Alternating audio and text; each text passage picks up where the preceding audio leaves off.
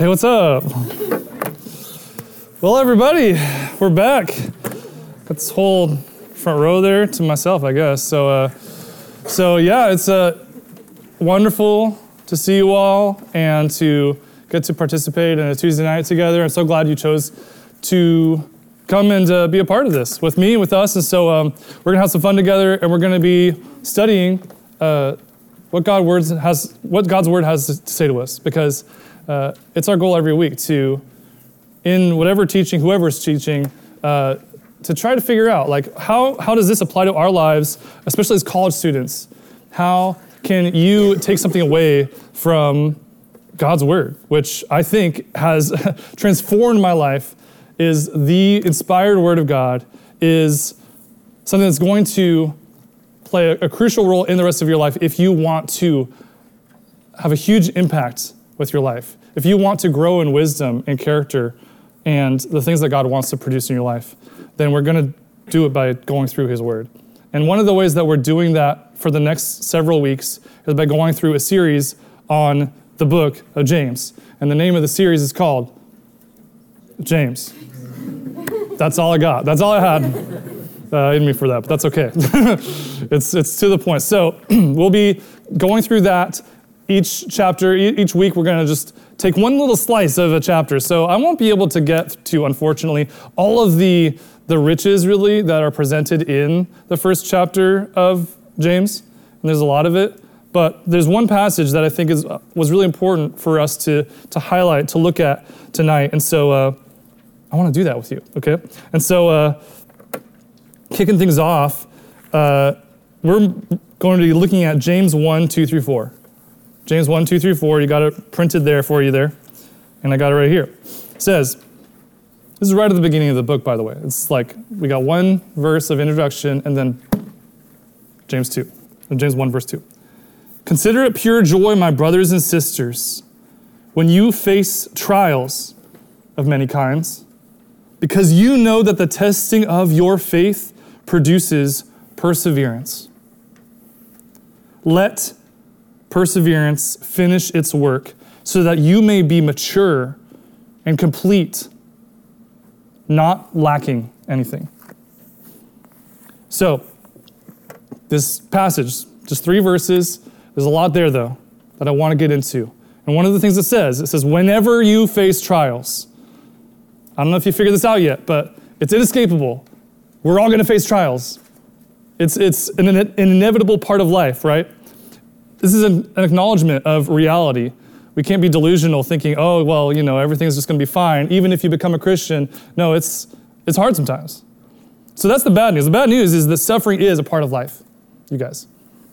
The good news that I have for you is that when you're a follower of Jesus, your suffering isn't for nothing. The good news is that when you're a follower of Jesus, your suffering isn't for nothing. There's a plan in place for it. And I want to get into all of that. In another book of the Bible, Proverbs, chapter 17, verse 3, it says, "The crucible is for silver, and the furnace is for gold, and the Lord tests hearts." It's a very interesting, kind of vague, compelling verse to me. And I've struggled in the past to figure out what's it getting at. This is a metaphor, right? It's talking about these different tools that are used to produce or kind of refine these precious metals. You take a crucible or a furnace and you melt some raw material to an extent that all of the impurities go away, and what you're left with is some silver, some gold, something of worth, something valuable, something that's been tested and put through the fire of a literal fire of heat, right?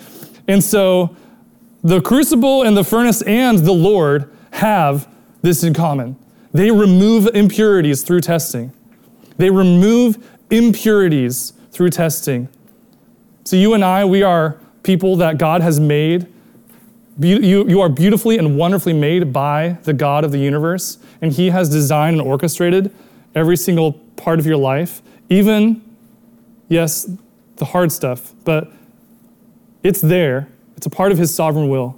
because he loves you and because he wants to do something special with it. He wants to produce in you something precious.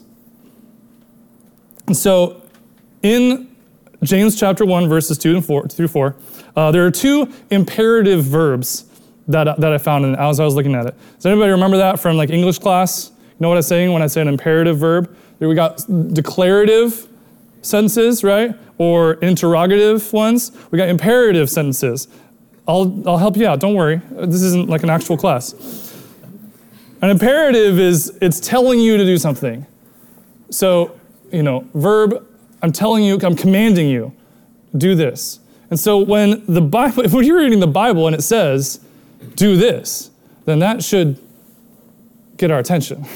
And that got my attention when I was reading that, as I was preparing for this. There are two imperative verbs in the passage. The first is, it says, consider it joy. Do this. Consider it joy when you face trials. The second one is to let perseverance finish its work.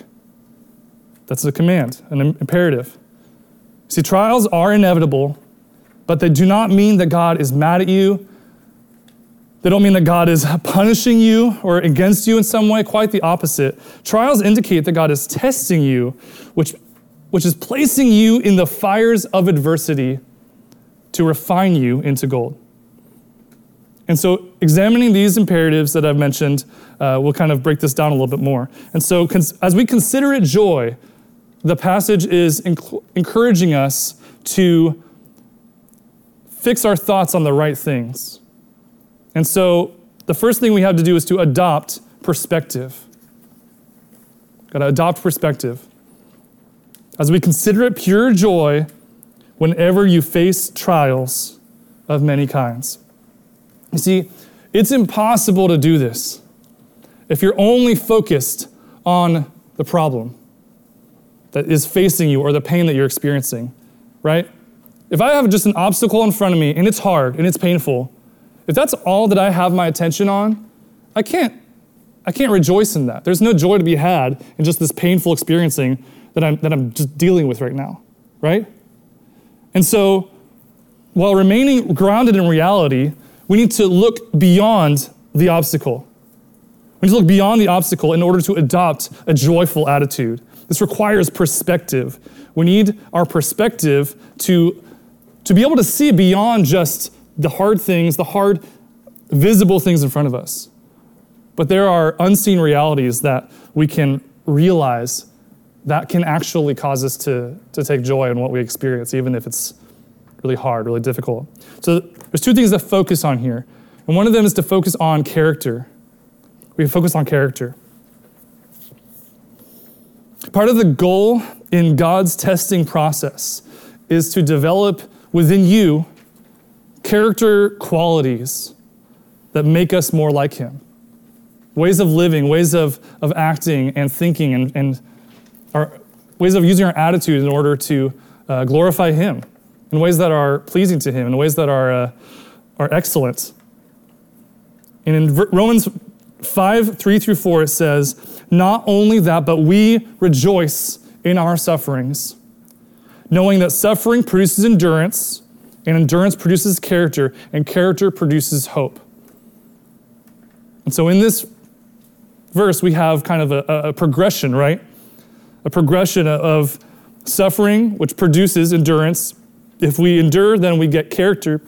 And if we get character, then we get hope. And so an experience of this, as I understand, or as I've kind of thought through my life of the character that God's at least tried to develop in my life. And over time, if I can just respond to the hard situation in the right way, in a way that's pleasing to God, then I can actually look back and see how he has developed character and qualities in my life that he wants to develop in each one of us. I went on a mission trip to East Asia, to China, a few years ago. We weren't allowed to call it China.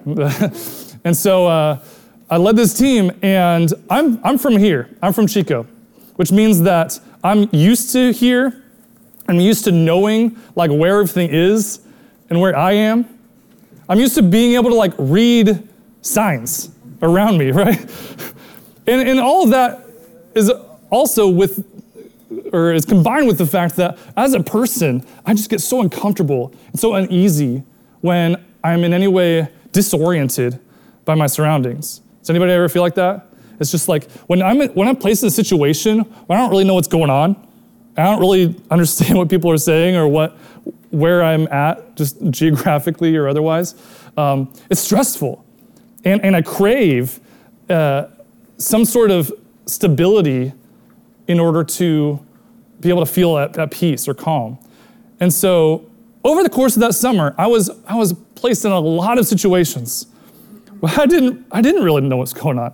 And I had to lead a team of people and look confident at least, and so that they didn't freak out. And so I was in this position, and I really learned over that summer that even in the midst of those uncomfortable and disorienting situations, that uncertainty that fills certain situations like that God's peace was able to fill me. God's peace was able to really instill in me a sense of trust in Him.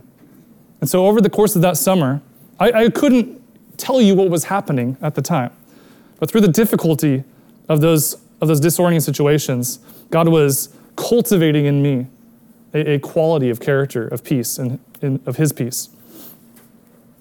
In a book called Growing Kingdom Character, the author writes, "Our current difficulties are designed as God's training program to build into us the necessary qualities to enable us to face the more difficult challenges of the future."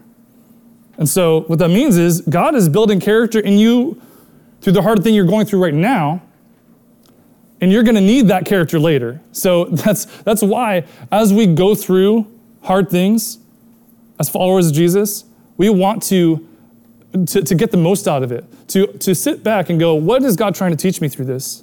So that you can be prepared down the line as things don't get any easier as you get older, guys, and as life gets more complex. I've experienced that. I've seen that. And by going through and walking through the hard things now, seeking and focusing on the character that God wants to instill in you and grow in you and develop in you, then you can be more prepared for the future as God leads you through other things. But He is there and He is able to guide you through them. So we focus on character. We also need to focus on glory. Focus on glory. Now this sounds like a cool, spiritual, mystical word that makes me sound really kind of woo, you know. And so let me help create some context. What I'm talking about in this is eternal glory. Eternal glory. The Bible actually points to this as one of the ways that we can celebrate, that we can rejoice even in the midst of the hard things that God allows in our life. You see, our temporary perspective, it keeps us from being able to rejoice. But in eternal perspective, that's able to see past the, 80 at tops years I have left into eternity, into forever. That gives me something to hope in. And so 2 Corinthians chapter 4 says this. I love this verse. It's been one of my favorite verses for a long time. 1 Corinthians 4, 17 through 18 says, "For this light momentary affliction." Let me pause. The person who wrote this was the Apostle Paul. He experienced deep, agonizing difficulties and trials and persecution and suffering, you guys. And so when someone like that writes that we experience light and momentary affliction right here when we're on earth, that's crazy. Paul's trials were anything but what we would consider light and momentary. But he goes on. This light and momentary affliction is preparing for us an eternal weight of glory beyond all comparison. As we look not to the things that are seen, but to the things that are unseen. For the things that are seen are transient or temporary, but the things that are unseen are eternal. And so Paul contrasts the two. The light and momentary affliction, he's just minimizing this as much as possible to help us realize that is exactly what it is. When we compare it, it's incomparable, he says, to the eternal weight of glory beyond comparison. We get to experience an eternal weight of glory if we are in Jesus, if we are going to step out of this life and step into eternal life with God. So in 1 Peter 4, it says this, "Beloved, do not be surprised at the fiery trial when it comes upon you to test you, as though something strange were happening to you, but rejoice, insofar as you share Christ's sufferings, that you may also rejoice and be glad when his glory is revealed." The suffering we experience in this life is designed to prepare us for eternity. And our perseverance in suffering will be rewarded, in fact, in eternity. We rejoice now because we will rejoice later. There is something to rejoice about in the hope that we have toward the future, toward eternal life that is to come. And so, going through the chapter so far, James says to count it all joy when you meet trials, because, he goes on, you know that the testing of your faith produces perseverance.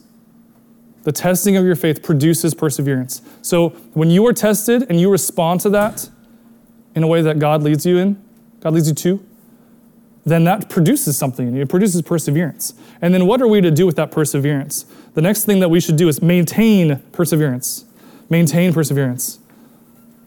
Once we've gotten our mind straightened out and have our perspective in the right spot and on the right things that are much more than temporary, we need to maintain the perseverance that God cultivates in our life. He says, let perseverance finish its work. Let perseverance finish it's going to happen, but you just got to allow it to occur and not get in the way of that perseverance being worked out in your life. And so the first way that we can do this is to maintain perseverance is to trust God. We trust God. We don't know the whole script or the whole story, right? But God does. God does. He knows the whole story. He knows how it's going to end. He knows how the whole rest of your life is going to go. God knows, and he's good. And he can be trusted. In 1 Peter 2, 21 through 23, it says, "For to this you have been called, because Christ also suffered for you, leaving you an example so that you may follow in his steps." Let me pause again. Christ also suffered for you. He did this. Christ came for many reasons. One of which, the most important of which, is to suffer and die in our place so that we can experience eternal life, because all have sinned and fall short of God's glory.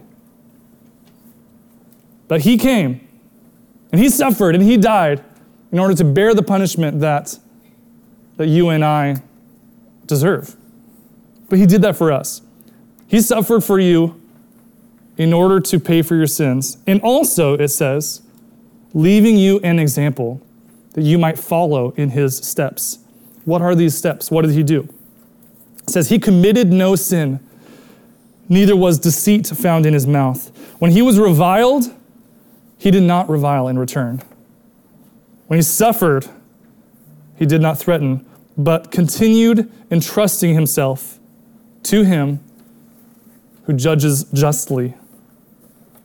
So in Jesus' example, when he was beaten and crucified and hung on a cross to die, he did not retaliate, and he instead replaced the impulse to retaliate in entrusting himself to God. He entrusted himself to God. See, on the whole, if we believe that we're suffering unjustly, right? If we don't deserve what we're experiencing and the difficult things that you're experiencing, maybe right now. See, it's not our job to take justice into our own hands, but rather to trust God, who is by his very nature just. God will right all wrongs in the end. God will right all wrongs in the end. And if you attempt to exact justice from a place of vengeance, then two bad things happen. One, that means you fail to trust God, right? You fail to trust God, you doubt him. And second, you will end up going out of bounds because that's not up to us to take into our own hands in order to exact judgment or justice. And trust yourself to him who judges justly. There's a story in the first book of the Bible called Genesis, and it's the story of a man named Joseph. And Joseph was sold into slavery by his brothers. Many of us have heard this story. He was sold into slavery by his brothers. He was falsely accused of a crime, of a serious thing, serious accusation. He was thrown into prison and forgotten about. And so, but throughout that story, as we read it, it says, just time and again, like kind of woven throughout the story, it says the Lord was with Joseph. The Lord was with Joseph. Which tells me, one, that Joseph wasn't trusting himself to God.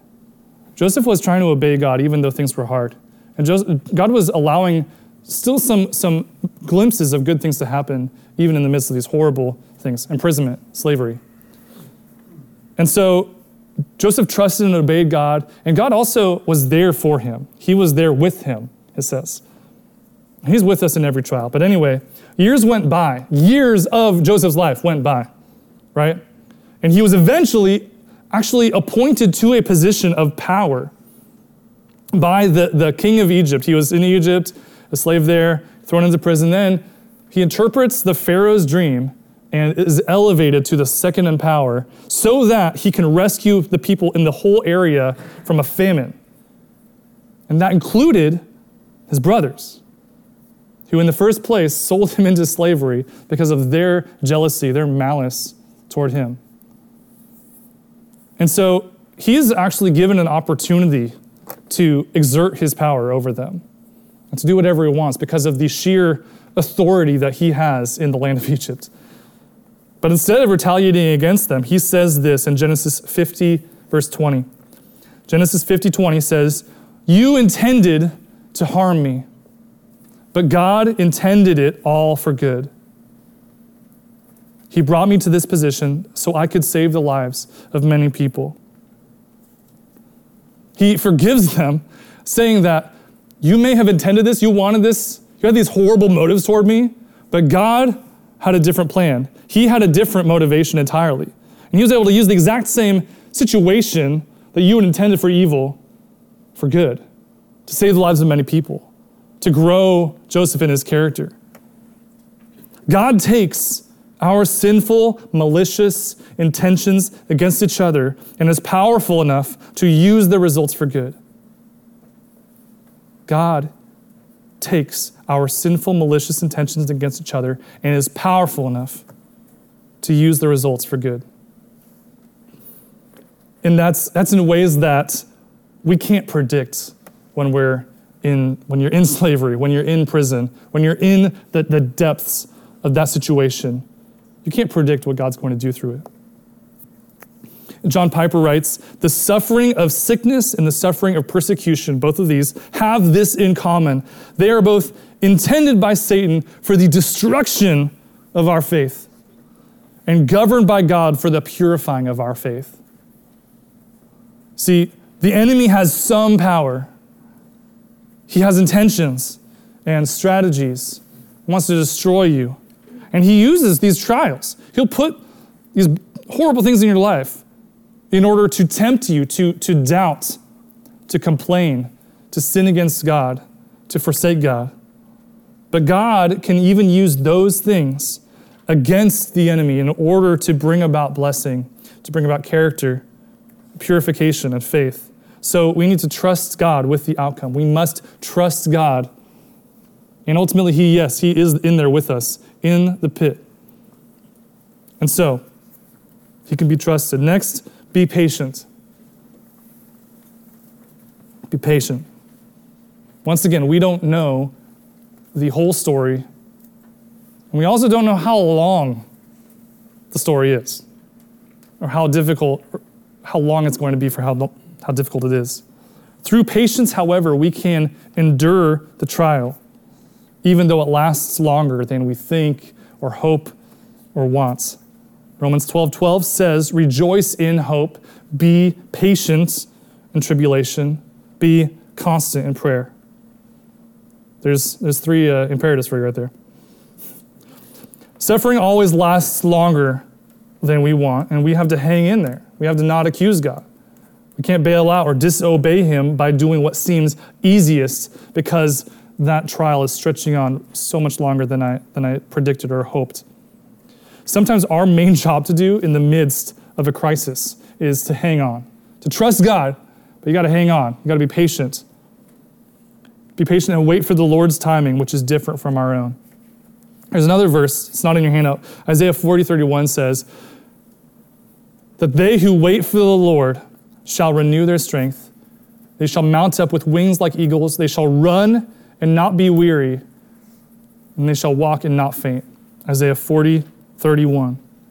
And so if you would be somebody who fears the Lord, who trusts him,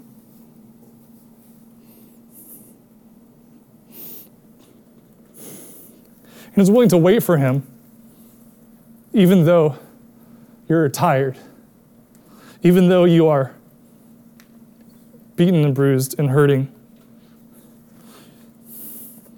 It says that he has the capacity, he has the power, he has the love for you to set you on the wings of eagles so that you can endure, so that you can persist, so that you can persevere, so that you can run and not be weary and walk and not faint. He gives his people that power.